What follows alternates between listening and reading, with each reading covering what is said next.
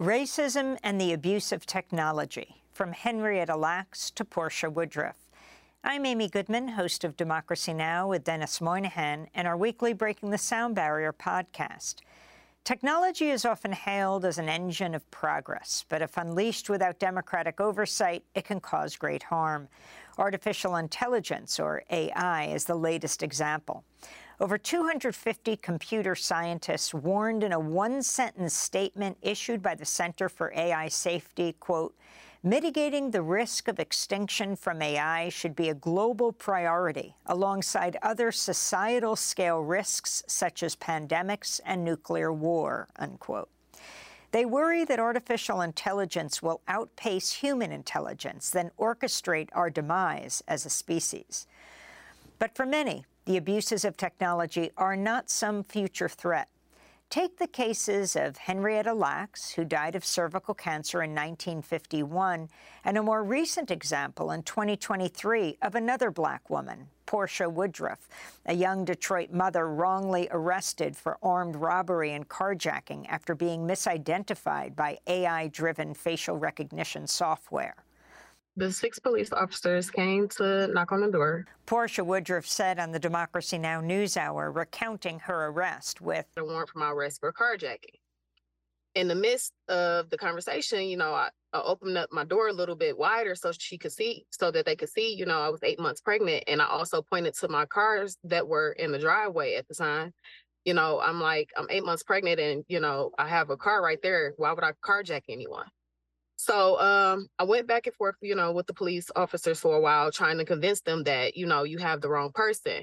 Porcha Woodruff was handcuffed in front of her 2 young, terrified daughters and jailed.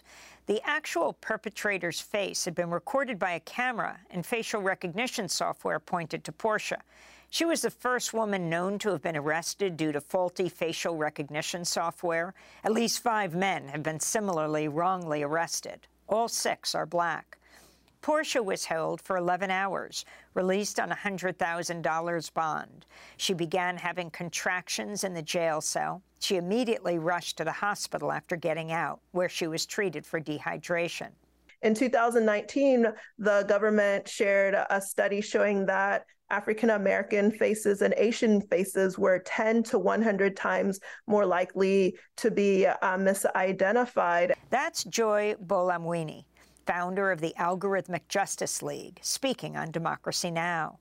In many instances, the worst performance is on the faces of Black women. And so when you look at the data and what we've recorded on the performance of facial recognition technologies, it does mean people of color, women of color, Black women in particular, are at even higher risk of these types of misidentifications. Porcha Woodruff is 32 years old. Henrietta Lacks was a 31-year-old mother of 5 who went to Johns Hopkins, the only hospital in Baltimore that would see Black patients in the early 1950s. She ended up going under anesthetic to get this biopsy of her cervix. Rebecca Skloot said on Democracy Now! Skloot is the author of the best-selling biography, The Immortal Life of Henrietta Lacks, also made into a film starring Oprah Winfrey.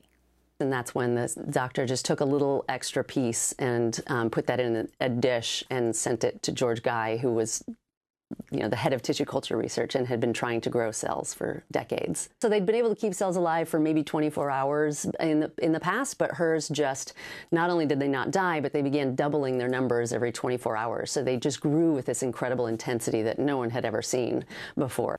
Henrietta Lacks died of cancer not long after, but her cells lived on, becoming a cornerstone of biomedical research. The cells taken from Henrietta Lacks without her permission have helped cure or treat countless diseases, from polio to HIV to HPV, helped develop vaccines and other medicines, and to map the human genome. Doctors from Johns Hopkins continued to deceive her family members, subjecting them to studies in an attempt to learn why her cells were able to survive.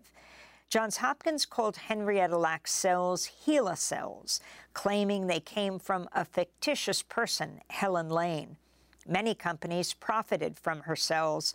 On August 1st, her family settled with one company, Thermo Fisher Scientific. One of her grandsons, Alfred Lax Carter Jr., announced, "Our family member, our loved one, Henrietta Lax, 103 years old today. And as Ben said, today, it couldn't have been a more fitting day for her to have justice. Yeah. For her family to have relief. It was a long fight. It was a long fight, over 70 years. And Henrietta Lax gets her day." Hopefully, Porcha Woodruff will get her day, too. She's suing Detroit for wrongful arrest and imprisonment, malicious prosecution, and for its use of the demonstrably racist AI-driven facial recognition software. She could well be the impetus for passage of the Facial Recognition and Biometric Technology Moratorium Act, now before Congress. From Henrietta Lax to Porcha Woodruff, it's past time we recognize and reject racist abuses of technology. I'm Amy Goodman with Dennis Moynihan.